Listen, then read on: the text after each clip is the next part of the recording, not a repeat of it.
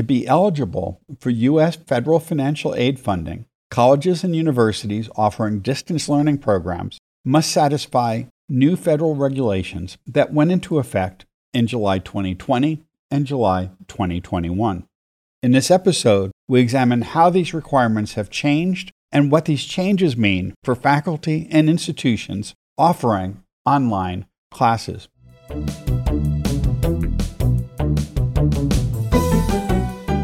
Thanks for joining us for T for Teaching, an informal discussion of innovative and effective practices in teaching and learning.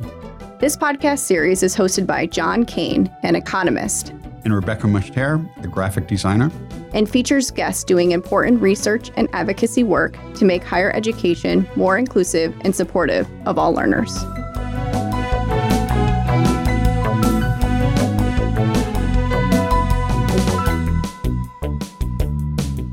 Judy Littlejohn is joining us as a guest host for this episode. Judy is the instructional designer for Genesee Community College and has been a guest on several of our past episodes. And our guest today is Russ Poulin. Russ is the executive director of the WICHE Cooperative for Educational Technologies, WCET, and the vice president for Technology Enhanced Education at the Western Interstate Commission for Higher Education, which of course is WICHE. Welcome, Russ. Oh, it's so great to be here. Thanks for asking me. Our teas today are, Russ, are you drinking tea? Oh, yes, I'm drinking tea. And I live in Longmont, Colorado, which is near Boulder, and we have celestial seasonings here. And so I'm drinking an Earl Grey that has probiotics in it. That's a new product for them. So you have Earl Grey, but I've got Lady Grey black tea from Twinings. Oh, very nice. And I have pineapple ginger green tea from the Republic of Tea. We've invited you here to discuss the new federal regulations concerning regular and substantive interaction in distance learning courses. These regulations went into effect in July 2021.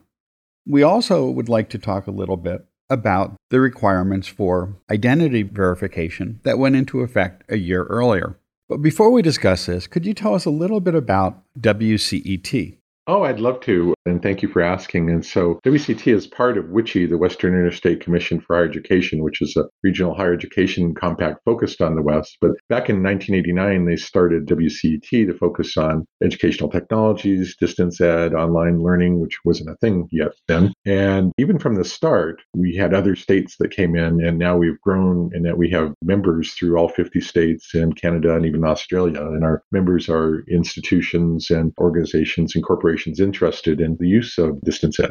How did WCET become the go-to source for information on regular and substantive interaction? Well, we were hearing from members that there was some confusion about exactly what they were supposed to do with this, and that there wasn't complete clear guidance from the U.S. Department of Education. And so Van Davis, who worked at Blackboard at that time, now works for us here at WCET. And what we did was that we went through all of the guidance. There was some guidance that had been given, and also the findings against several institutions, and then tried to put together what is it that they were looking for? What is it that is expected? And then we put together a blog post of our findings and put that out there. And for like 4 or 5 years, no matter what else we published, that ended up being the top blog post for the year because people were seeing that that was the only place where somebody had compiled this all together and knew what to do. And then in 2019, I was named to the Department of Education's negotiated rulemaking subcommittee that worked on new rules. And there are people who actually get together and write these rules. You can imagine how exciting that is. And I was part of that and worked on it. And one of the issues that we worked on was this distance education issue and updating this regular and substantive interaction part of it. And so you could say I was in the room where it happened. So basically, there was a gap out there that needed to be filled, and there was a lot of concern because of the sanctions that were placed against Western Governors University. Yeah, it'd been unclear. And then also, there was these findings against Western Governors University that their courses were all correspondence courses and that they were expected to pay back. Really, when you got to the end of it, it was $1 billion, which they didn't have in their pockets at the time. And so it really caught the attention of a lot of people. And this was a rule that was first written in 1992, had incomplete guidance, and it was being administered in different ways. And so it was time for a real update and more details about what is it exactly that they're expecting. And so we worked on that. And we also were able to put in that there's greater reliance in terms of the relationship between the accrediting agency and the institution, because there were times where it seemed like the auditors were sort of overruling that. And that doesn't make sense, because if you're meeting what the accreditors want, why is this out of bounds? So what is needed then to differentiate a correspondence course from a credit-bearing online course? So it's really good to go back and make that distinction and remind people that this is all about federal financial aid and what qualifies for federal financial aid. And they always want to get into, well, interaction, the academics and the pedagogy of it. Well, okay, put that aside for the moment. We're talking about, for federal purposes, what qualifies for federal aid and what does not. And the idea was that distance education is something that qualifies for full federal aid, whereas correspondence education, that you might not get full aid for those courses, or if you have enough correspondence students or enough correspondence courses, if over 50% of your students or courses are labeled as correspondence, then your institution is now ineligible for aid. And that's what happened with Western Governors University. And so it's good to be clear, especially as we're seeing more and more distance ed, HyFlex, hybrid sorts of courses, about what fits and what does not, and what activities work. We need to know what happens so that we know that we're in line, so that we keep our federal financial aid for students. The technology for offering online courses has changed quite a bit since the initial regulations were developed. Under the current revisions, what is meant by interaction in that definition of regular and substantive interaction? Yeah, and that's a good point, that this rule was written in 1992 prior to online learning. There's been a lot of changes, but you really do need to parse out the parts of it. And so thanks for asking about the interaction part of it, because back in the old definition prior to July 1st, that there's this really odd thing that the only thing that counted for interaction was something that was done by the instructor. So providing a lecture, providing a video, providing an assessment, or providing an assignment, any of those sorts of things, those are the only things that counted. So our interaction here, if you said something and I'm the instructor, that didn't count what you said. That's weird. So now there are parts of it, especially hidden in the regular part of the definition, that if you go down there, that you'll see that there's the expectation that you respond to students and student requests. So at least we've made that move, that the student being part of the interaction is now part of what counts. And that's the great move forward. And what is expected for substantive interaction? Like, how do you define the substantive part? So going back again to the old one, that it was all just about content, that if you're teaching a history course, as one might, that you're talking about what happened in a particular battle, or what happened in 1792, or those sorts of things, particular things about the course, and interactions about basketball or other extraneous things didn't count. But in the new rule, we've gone to an activity-based notion of it. And I'm going to read these, so stay with me on this, and they're very short. So one of the activities is providing direct instruction. 2 is assessing or providing feedback on coursework. 3 is providing information or responding to questions about the content or competencies. 4 is facilitating a group discussion. 5 is other instructional activities as approved by the accreditor. That's a really wide open one. But for these, that if you have any type of online course, I sure hope that you're assessing what the students are doing. I sure hope that you're responding to them when they ask questions. And so you've already got 2 of those right there. The one that's really in question is the one about direct instruction. And every place else they talk about synchronous or asynchronous, but I know through some things that we learned about the Department of Ed's thinking of that, and then we asked this question directly of them during a webinar about direct instruction. At that time, they said that it was only synchronous education. And sometimes people freak out when I say that, and we are asking for clarification on that in writing. But remember that it's 2 of the 5, so even if they define it as just synchronous instruction, you're probably meeting at least 3 of those 5 already if you have any type of quality course. One of the issues I think that you're also seeking to resolve is whether synchronous online office hours would count. Has there been any feedback on that yet? Yeah, it seemed to us quite clear about the office hours that is something that would count, and it's something that did not count in the past. And so it's an interesting change for that. And one of the reasons that they did that was one of the groups I was representing was competency-based education. And so we're going to get into the notion of regular here in a moment. How do you define regular for something that by definition is irregular in terms of competency-based? And it's based upon student pacing over the faculty pacing it. And so there's a nod to that in terms of if you have regular office hours and have that posted on the syllabus or somewhere that would count. And we've had some pushback from our financial aid friends because that's new to them. They said, well, that's never counted before. And so, again, this is something where we've asked the question of the department and hope to get that in writing yet again so that that's reaffirmed and everybody's under the same understanding for that one. You started to talk about regular. So how do you define regular interaction? So regular, yeah, as I was alluding to, that was the hardest one to do because remember, we're writing these for, depending on how you count, 4,000 to 6,000 institutions. Some have short courses, some have competency-based. You think of every variation that you have out there. So saying meeting once a week or doing something once a week just didn't work because it didn't fit all those different ones. And once a week would not be enough in a 5 or 6 week course. That'd be too little. So we tried a formula and that was a disaster. So anyway, so we have these words and then there's a lot more, again, back to the relationship with the accreditor on this and what works. So these are a little bit vague, but you need to work with your accreditor and how they're defining these. So there's really 2 parts to this. The first is that it be predictable and scheduled. And so this is something where either you have it in your syllabus, and you have the syllabus at the start, and here's when things are going to happen. And then with that you may actually have a 2 or 3 week break where the instructor is not putting things out or you don't have interactions because it makes academic sense that you have the people out doing a paper or group work for 2 to 3 weeks and doing that. So the once a week would actually not work there, right? Or the predictable part of it was that maybe it's not exactly in the syllabus, but what you do is you say, every Wednesday we're going to meet or we'll have office hours or we'll do something at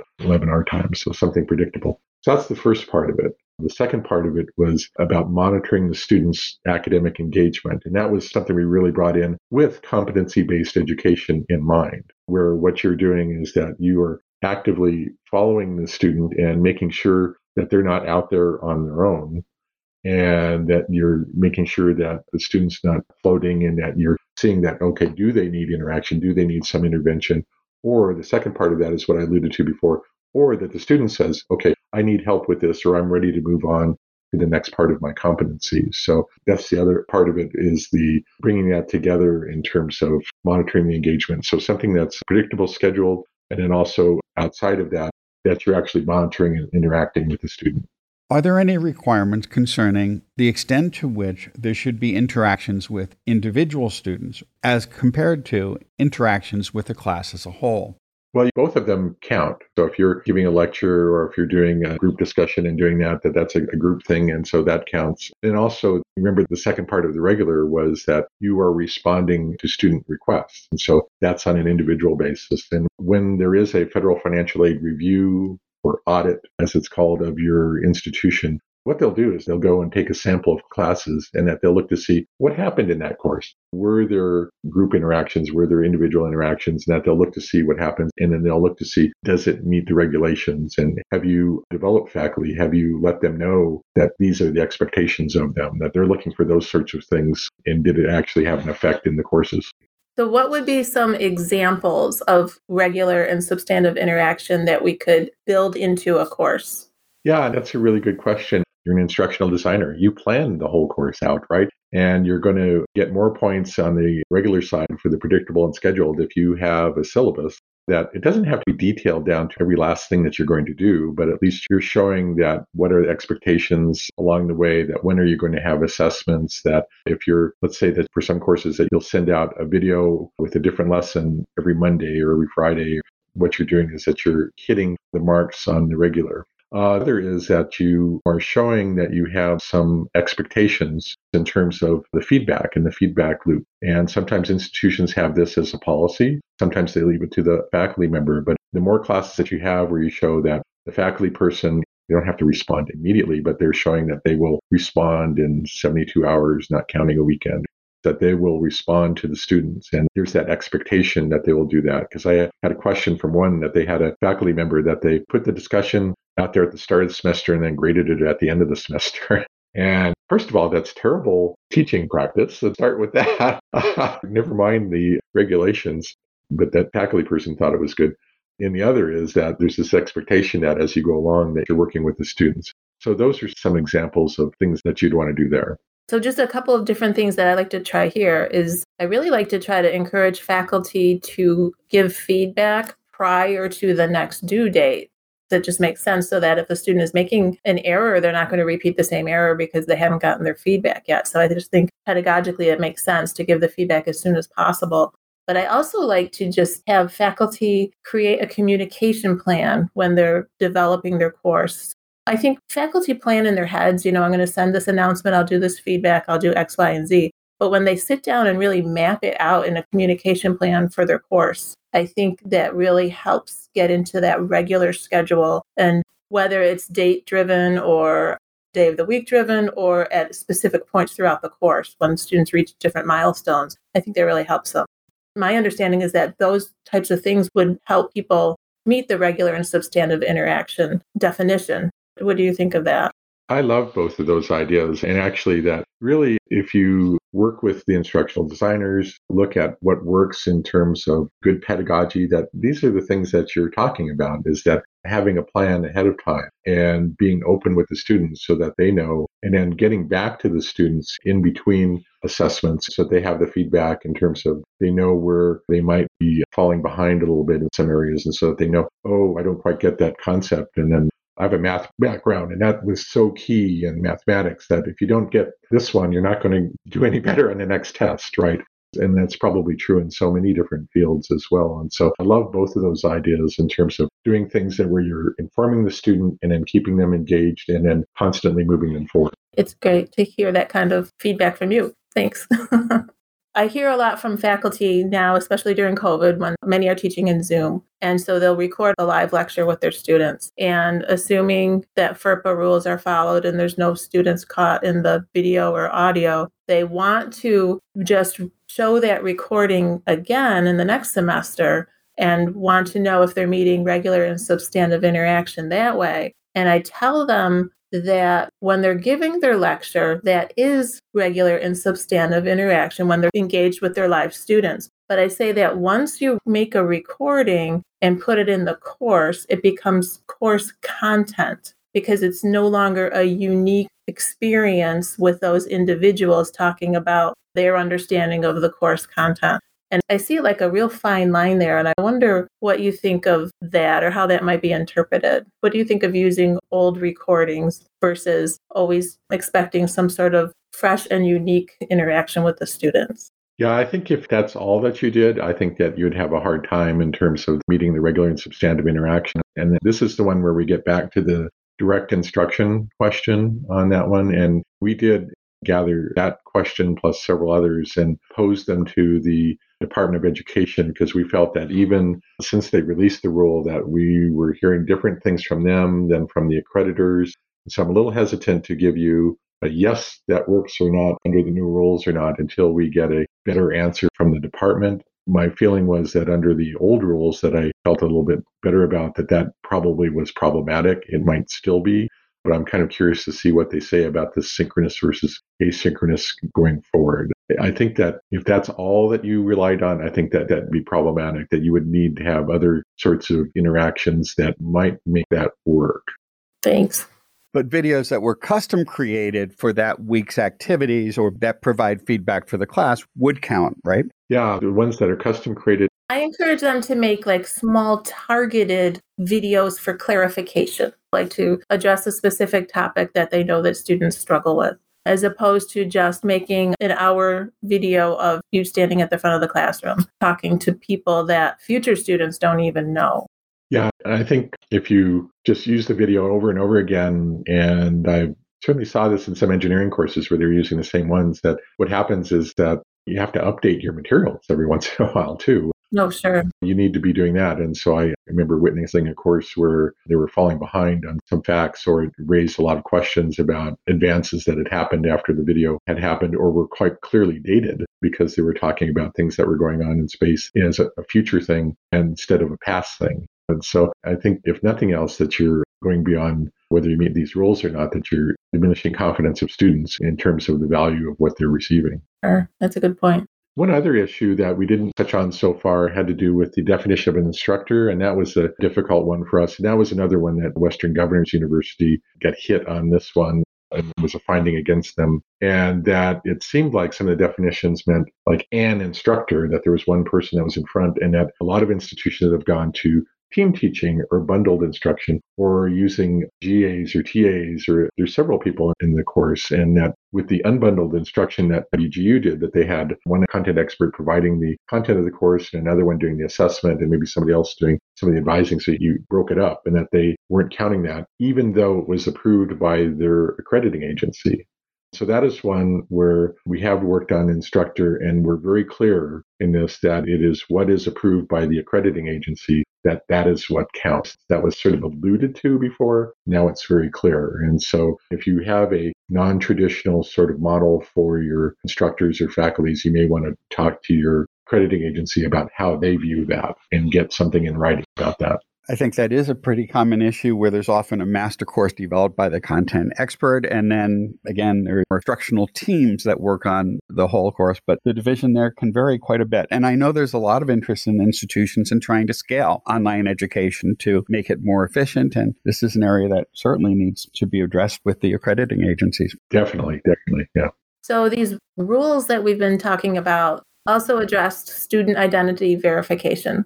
So is the student identity verification related to the regular and substantive interaction, or is this another area that requires a more precise definition? This is actually a whole other area that was in a different part of the regulations, and this is one that actually went into effect in July of 2020. And it's part of what the accrediting rules are. And there's a whole list of things that the accrediting agencies are supposed to be looking for when they're doing their accrediting reviews. One of the things that they're supposed to be doing is making sure that the institution has really policies and processes to make sure that the student who enrolls in the course is the same one who's completing and submitting the assignments in there. So it really is about academic cheating, and that this is only in the distance ed world do they have to do this. I have to tell you, in the subcommittee, we tried to expand it and got beat back. So sorry, we lost that fight for you. But it's still in distance ed where the accreditors are expected to check for that to make sure. And then the big change that happened in that is that previously there were some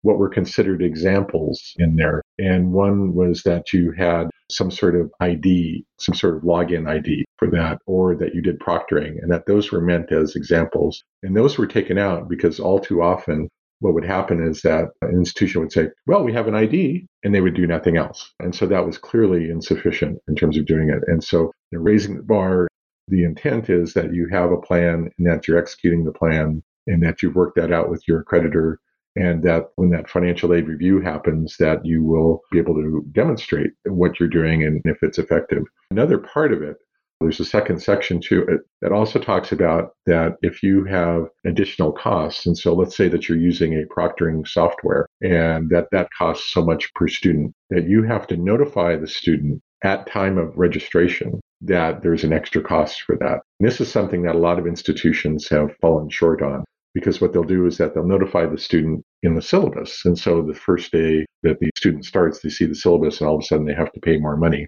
And the idea is that the student should be able to have the choice at the time they're picking between which course that they might take, or know that they're going to have an additional cost for participating in that course. And that rule's out there. And it's a good one because you're being clear to the consumer about what's going on. So authentication with a password to a course management system is not sufficient, and some type of proctoring software is, but there's a lot of concerns raised with proctoring. Are there any other ways to authenticate students that meet the requirements without moving to software proctoring solutions? Yeah, and I think that over the last year that we've seen the concerns about proctoring software have risen to the fore, and there's some good ones and that they do some good things. And so you should not throw them all out, but yet you should pay attention to the concerns about that. But there are ways, and that we have worked on this in terms of different ways that faculty can work in terms of their assessments. One of the things we talked about is face-to-face proctoring. As distance ed grows, though, that gets to be harder and harder to find enough proctoring sites and the ability to do that. But it is an option. Some of the other things that have been proposed have to do with how you do assessments, and that having more frequent assessments and doing things where it's easier to take the course than it is to cheat. That if you do like one or two big assessments per term, that it's a lot easier to get someone to do those for you, or the big papers, all that. So that's one. There's others where getting people involved in terms of group coursework or other sorts of authentic assessment type of things, where you get involved in different sorts of things where you have to stay engaged more and more often through the course, and it's harder to get somebody else to do that for you. There are people who will take the whole course for you. That's a problem. But the more barriers that you can put up, and we really do love our instructional designers, but the more that we can do to help faculty with thinking about assessment strategies and effective assessment strategies, the better off that we'll be with all of this. And so there are other areas out there, I'm blanking on ICAI. They have a lot of strategies as well out there. And for some reason, it's early in the morning here and I'm blanking on their name. But there's an Institute for Academic Integrity that has a lot of good resources on this issue. Yeah, I think it's great to encourage all faculty to work with their instructional designers on authentic assessment. Yes. That success will be more sure if you work with your instructional designer.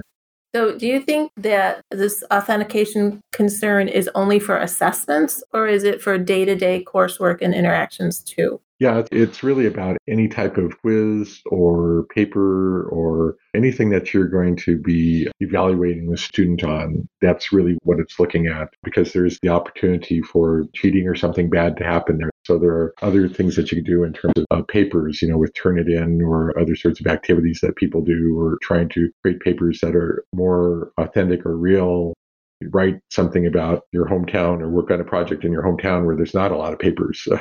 You can do those sorts of things where it's harder to plagiarize. It's really nice to hear that open pedagogy projects, videos that students create where they're actively engaged in it, group projects, and all those things can serve the same role without moving to the extreme of proctoring. Yes. It is good to know that any courses that require proctoring must list that up front so that students are aware of the cost. And the other issue with that is as colleges enroll more first-gen students and more students from the lower income quintile, many students won't have computers or networks that will necessarily support proctoring software. If students are working on their course through the smartphones, most proctoring solutions don't work with smartphones. But it's pretty easy for the student to take a video of themselves talking about something. So allowing faculty to have more options for authentication is something that allows for a more inclusive learning environment. That was a huge lesson from the move to remote learning due to the pandemic, that you had so many students who did not plan to be in a remote course that uses online tools, that they were using, as you said, cell phones or different types of tablets that were not compatible with some of these proctoring software solutions, or that they didn't have the adequate bandwidth for taking the test in that way with a full video, that was a real problem, privacy issues with it. So there were all sorts of things that were problematic with that. And so being upfront with the students is very good. And we do often cite that it wasn't a federal finding, but it was a student in Nevada who was in a course and they were not notified that they were going to be using proctoring software. The student was pre-law, decided to flex his pre-law muscles and got a whole bunch of students behind him and took it to the institution and ultimately went to the Board of Regents there. And all of those students had all of their fees repaid. It wasn't a federal finding, but what was shown was that they were out of compliance with the federal rule, and the Board of Regents decided to remedy that. So looking at regulations like this, we can see that online classes are held to a higher standard than face-to-face classes. Do you think similar requirements should also be implemented for face-to-face classes? Well, I think what's happening is that the vast majority of courses are now digital courses. And whether it is fully online, whether it's hybrid, high flex, blended, or just the old term that OLC used to use of web enhanced, that you use the web a lot, even though that you meet face-to-face Monday, Wednesday, Friday, that we're seeing all these digital tools going throughout. And what happened with the pandemic? It really took off, right? And so there's even more of that is going to happen. And from some surveys that one of our organizations, Every Learner Everywhere, did, that there was more interest and uptake from faculty in terms of, well, I've done this now, I should do it again. And so I think what's happened is that we're going to see more and more use of digital technologies through, if not every course, the vast majority of courses. Well, the thing that happens is that these same sorts of problems are in all of these, and you and I know, we'll keep this as our secret between us, but all this stuff was happening even without technologies, right? Right. A lot of the cheating scandals in some of the service academies in the last few years had very little to do with technologies other than sharing some information. So we know that's going on. So it's going to be interesting. This is one of the things that we're looking at, that I bet we're going to see a lot of new guidance coming out of this Department of Education that recognizes that and may expand this out quite a bit more, because there are people in the department who have huge concerns about consumer protection issues and the use of online or digital learning, regardless of where it's used, and that they're seeing that some of these rules need to be applied more broadly. So I wouldn't be surprised to see that we get guidance that says exactly that coming out, and that we have James Kvaal is just finally approved as the undersecretary there. I think that staff has been working on these sorts of things and have been waiting for him to be approved. I would not be surprised that in the next 3 to 6 months that we don't start seeing some new guidance coming out or answers to our questions. I don't think they wanted to answer our questions until James Kvaal was in. And so I think that we'll see clarifications and guidance about some of these things where we've had questions before. And how do they apply in a high flex setting? How do they apply in a blended setting? That's good news. And whether the rules are expanded or not, they're just good practice. That regular and substantive interaction is good pedagogy. Yes. Yeah, you've really nailed it with that. And that was one of the things that certainly the people that were on the subcommittee and in the main committee were trying to look at. What do we do that makes sense in terms of best serving the students? And we have to remember at the end that these are consumer protection practices that have to do that. There are also federal financial aid protections that aid is going to worthy activities. And so we need to remember that in all this. We always end with a question, what's next? Well, I kind of previewed that a bit, that I really do believe that we're likely to see several more clarifications coming out, or maybe some surprises coming out in the next few months. And so I think it would be good for people to pay attention to what's going on. We certainly write about whatever comes out in our WCT Frontiers blog, so be watching for that. And on something completely different, that we're getting together some folks to work on the issue about veterans and their housing allowance. And just quickly on that veterans who take all their courses online get about half or a little bit more of the housing allowance of veterans who take just one course face-to-face. They could have it all online, but just one course face-to-face. And it really is antiquated thinking, and it's something that we need to get fixed, because I could be the same student in one term, take all my courses online, and the next term take just one course face-to-face. I have the same housing costs, I have the same family, I still need to eat, but somehow my aid is less. And so we're working on that one. And you shared many resources with us that we'll include in the show notes. So those will be available on the website. Well, thank you for joining us. This was really helpful. And I think it's going to benefit a lot of institutions and a lot of faculty and instructional designers as they plan for future semesters. Well, it's a great pleasure being here with you today, and having a little bit of tea in the morning is always good. And so thank you, Judy. Thank you, John, for inviting me and for having me here. Yes, thank you. This was fun. Take care.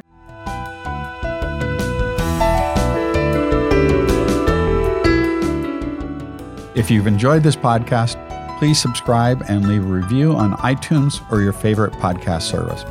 To continue the conversation, join us on our Tea for Teaching Facebook page.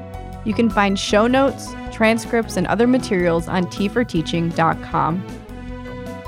Music by Michael Gary Brewer. Editing assistance provided by Anna Croyle.